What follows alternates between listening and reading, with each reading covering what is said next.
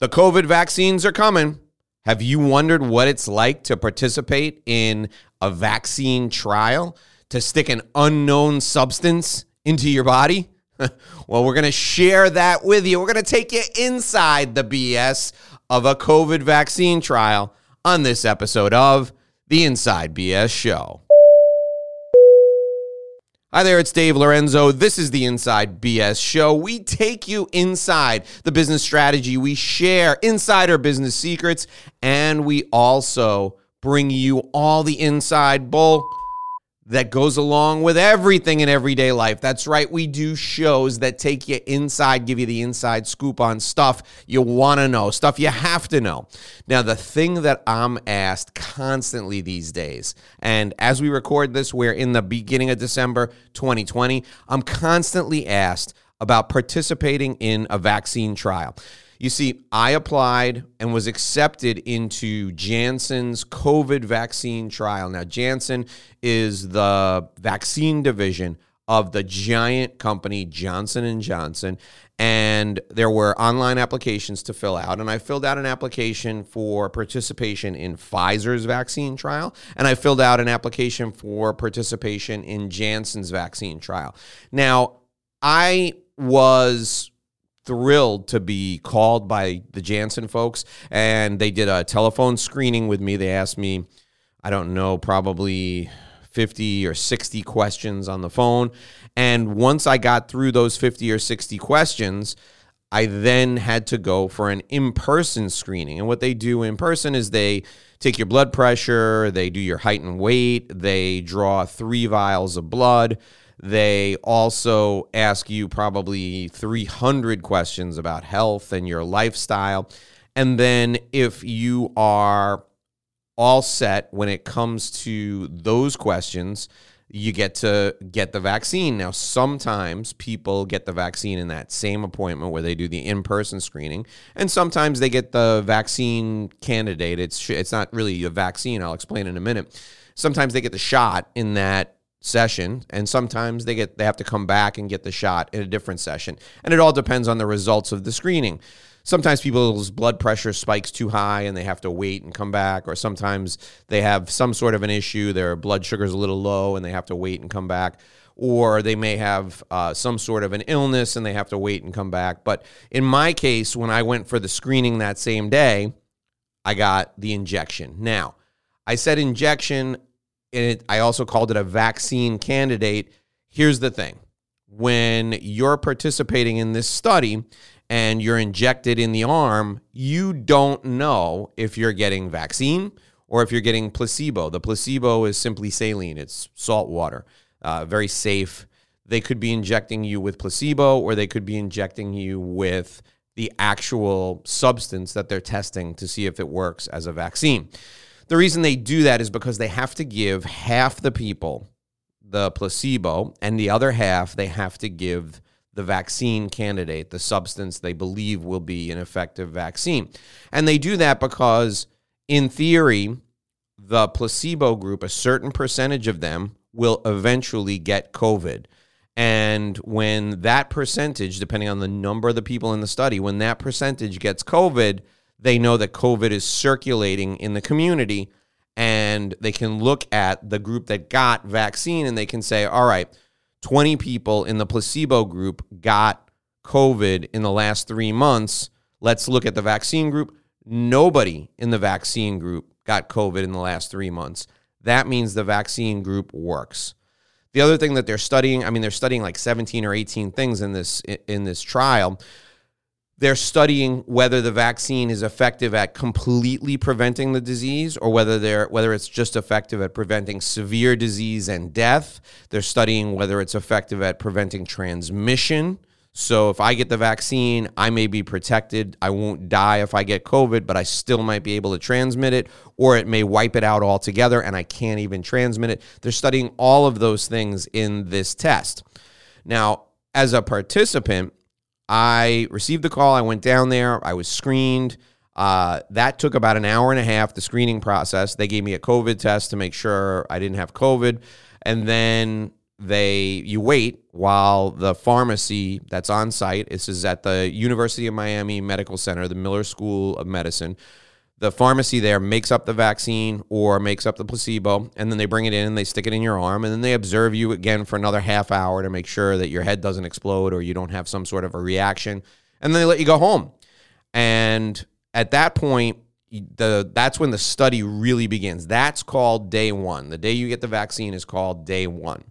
And they help you load an app on your phone, and the app is called, hold on, let me take my phone out so I can tell you exactly what the app is called. The app is called Study Hub, and in Study Hub, every Monday and Thursday, you have to answer questions about symptoms. So if you're not feeling any symptoms, you don't even think about Study Hub until Monday or Thursday. Sometimes you'll get notifications and they'll say, hey, we want you to take your temperature, and I have a pulse oximeter, which is a little thing that goes on my finger that measures the oxygen level in my blood. Sometimes you'll get a notification and it'll say, take your temperature and your pulse ox reading today and log it.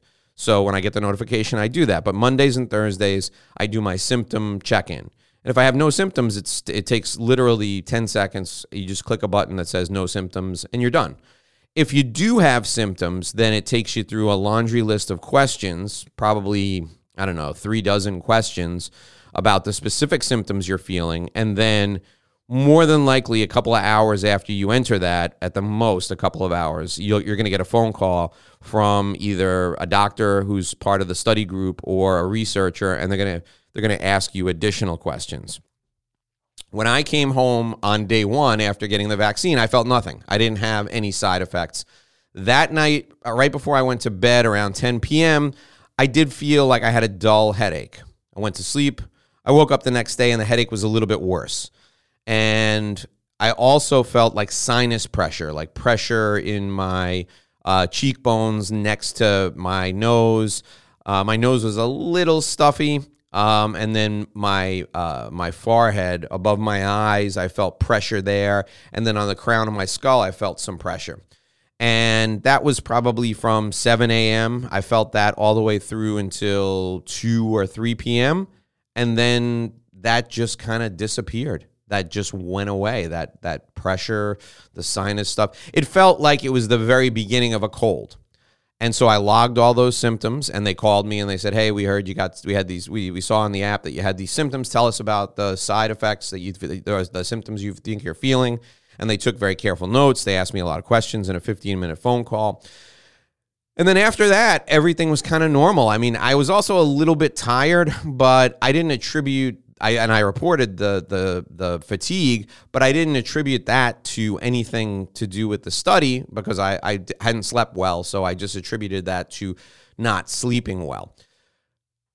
That's pretty much the extent of any side effects that I had. Now, I need to be clear with you and tell you, hey, listen, that could have all been in my head. All of those side effects, I could have experienced them because that's what I thought I should experience. This was on a Friday, and that my day one was on a Friday, so the Saturday is when I experienced these side effects. By Sunday, everything was gone, and Monday I was living my life as normal, and everything was terrific. My wife went and received the same thing. She's participating in the study. She received the injection that Monday, and she had the exact same side effects that I had. Now, the fact that the two of us are living in the same house and I shared my, symptoms with her when I was experiencing them, she may have gotten them just because she thought that's, your brain plays tricks on you. She thought that that's what she should have gotten or subconsciously that's what they thought she thought she should have. I mean, there's no way to know whether we have placebo or vaccine. And this is one of the questions that I'm asked most often.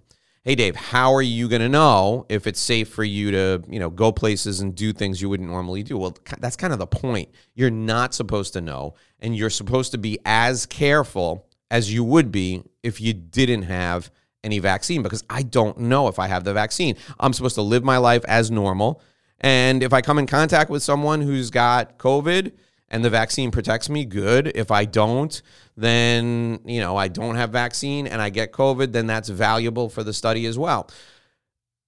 there are a number of reasons people do this, number of reasons people participate in experimental studies. And when I'm asked why I did this, I tell people all the time that there are 3 personal reasons and, of course, 1 altruistic reason. The altruistic reason is because if people don't participate, we won't have a vaccine. So if people are going to volunteer, I'm the kind of guy, if people are going to volunteer for something, I'm going to be the one to volunteer because I want to do my part to help out. There are doctors and nurses putting themselves and their lives on the line every day. They're risking their health. They're risking the health of their family. Participating in a vaccine trial that's very controlled, that's the least I can do to help out when there's people out there running into the breach, risking their lives every day to make sure that we're healthy and safe. So the least I could do, I thought to myself, is participate in this. Now, selfishly, I might have a vaccine in me now. And, I might be protected from dying from this deadly virus. So, of course, that's a great reason. The second great reason to do this is if I got placebo and Janssen gets emergency use authorization to distribute this vaccine to the general public, I'm the first person in line to get the real vaccine. Janssen made a commitment, and this is in the agreement that we signed with them to participate in the study. If the vaccine gets emergency use authorization, the placebo group, the study will be unblinded. At that point, the double-blind portion of the study will be, revealed, and you'll know whether you have placebo or vaccine. If you've got placebo, you move to the front of the line to get the real vaccine. And that's the ethical thing to do. That's the right thing. All of the vaccine trials, I think just about all of them at this point, have said that when they get emergency use authorization, they will release the blind on the study, and you'll know who's got placebo, who's got the real thing. So that's the second reason. The third reason is, candidly, if you are part of this study group and you have the unfortunate situation where you contract COVID-19, they are on top of you like stink on a pig. They really want to make sure they understand what's going on with you, and they follow up with you like crazy. When we left after receiving the injection, we were given a bag full of supplies, and part of the supplies are COVID test kits. So if we have symptoms, we call a phone number and we tell them, and then we do an at-home COVID test. We put it in a medical bag, and we literally hang the medical bag on our doorknob, on our front door, and they send someone to pick it up and they test it. And we have to do that every day that we're experiencing symptoms. So they leave a new test kit and they take the other one. If we get severe disease, we go to the hospital where the study is taking place. And, in this case, as I'm speaking to you today, our hospitals, the ICU capacity for our hospitals is about 50% right now. We're anticipating, as we're going into the holiday season, we just passed Thanksgiving, we're going toward Christmas, we anticipate that the hospital ICU usage is going to be very, very high because there are, the last 3 days we've had 10,000 plus cases a day here in Miami. We're anticipating that hospital beds are going to be at a premium, that staff to take care of people who have COVID is going to be at a premium. So for me, the third reason was the standard of care, the level of care I will receive if, God forbid, I get COVID during the trial, which is 2 years, by the way. I think the standard of care I receive hopefully will be exceptional because I'm being studied. So that to me is the third, it's a long shot element. It's the third element of, why I would do this, a third personal element as to why I would do this. People have asked me all the time, what's the difference between the vaccine that I'm testing and the other vaccines? The good thing about participating in a trial is that the researchers, at least the ones that I worked with, they want to make sure you know everything before they stick you in the arm with this, brand new substance. So I have a comprehensive understanding of how these vaccines are made up and how the actual protein that stimulates the immune response is delivered. So I'm going to give you the 1 minute, very down and dirty overview of how these vaccines work. So right now, there are 2 vaccines that look like they're going to receive emergency use authorization from the United States Food and Drug Administration. One is produced by Pfizer. The other one is produced by a company called Moderna. This one that I'm testing is produced by Janssen, again, a subsidiary of Johnson & Johnson.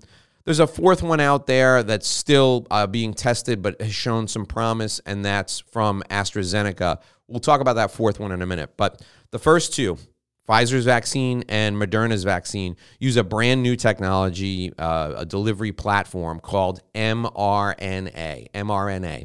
And this is using a piece of genetic code to help your body stimulate the immune response. And that genetic code was extracted or taken from the spike protein of the actual COVID-19 virus. So mRNA technology is brand new in vaccine usage. They've been using mRNA technology to deliver responses to people who have cancer for a little while, but it's never been used in a coronavirus vaccine, in a vaccine for a virus like this. So Pfizer and Moderna are in uncharted water, and their study group tests have been very, very good. So Pfizer and Moderna have been through phase 1, phase 2, and phase 3. Their phase 3, if I'm not mistaken, for both Pfizer and Moderna separately, was, I think, 30,000 people each. Those were the groups that they studied these in phase 3. Phase 2 may have been 2,000 or 3,000 people, and phase 1 may have been, 150 people or so. So lots of people have gotten those. The data is being analyzed now by an independent body and by the FDA. So if you're going to get the Pfizer vaccine or the Moderna vaccine, you know that an independent body has analyzed that data. You also know that the U.S. government's Food and Drug Administration has analyzed that data, and they've deemed them to be safe once these 2 vaccines receive emergency use authorization. Add to that the fact that the vaccines, at least Pfizer's vaccine, has already been approved and is being distributed in the UK, in the United Kingdom right now. That's a 3rd or a 4th, if you will, body that has reviewed the data and approved it. So those vaccines, when they get out into the public and the public is receiving them, you can be confident that they're completely safe. Pfizer and Moderna both use a 2-shot protocol. You get your first shot, and then I think in Pfizer's case, 28 days later, you get your second shot as a booster. Moderna's case, you get your first shot, and I think it's 21 days later, you get your second shot as a booster. The reason they do that is because they're injecting your body with something brand new, and your body will react to it the first time, but the reaction is not strong enough to offer 100% protection. You may get 25 or 30% protection, and then the booster, the second shot, the 21 days or 28 days later, provides your body with the ultimate protection that you need. Now, in Janssen's case, the vaccine that I'm testing, we have a different delivery platform. In Janssen's case, they take a cold virus, the common cold, and they make it inert. They try to dull it down as much as possible so you won't get very sick. And they put the spike protein, they infuse the cold virus with the spike protein, okay? And look, if you're a scientist and you're listening to this and I'm using the wrong language, I'm just explaining it the best I can so that I can understand it and the people listening can understand it. So they infuse the cold virus with the spike protein, they stick it in your arm, and the cold virus circulates, so does the spike protein. Your body creates a brand new immune reaction to the spike protein, and that immune reaction creates AGG cells as well as T cells, and those are the antibodies that fight off the coronavirus, but the T cells are what's really important. That's the long-term memory. The long-term memory that helps the immunity last a specific length of time. So Janssen's protocol is different because it uses that cold virus. Now, here's the thing. They're not injecting people in North America with the common cold that circulates, or any version of the common cold that we could have limited immunity to in our bodies.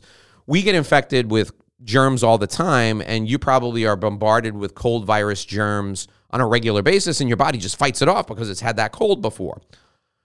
Janssen wants to make sure you don't fight that cold off for 2 or 3 days so that the coronavirus, the COVID-19 spike protein, has time to permeate throughout your immune system so that you can have a reaction to that. So they inject you with a cold virus that's not indigenous to the area where you are. So they may take a cold virus from Africa and use that here. In fact, I think that's what they're doing, like African or West African cold virus. That's what they're piggybacking the COVID spike protein on to get into your body. So that's the technology that Janssen uses. That's the technology that I'm testing possibly right now. In terms of durability of immunity, how long will this immunity last? You're hearing on the news about reinfections, and people are saying, oh, that means that you're going to have to get injected every year like the flu. Nobody knows. That's not necessarily true. The thing the researchers said when I asked them about durability of immunity, they said, listen, these talks of reinfections that you're hearing, it could be a number of things. People could have been mildly infected with COVID, and the mild infection did not cause a strong enough immune reaction to give them the immunity. And that's why they might have been reinfected. Or they might have received a false negative and the virus lived in their body for 2, 3, 4, 5 months.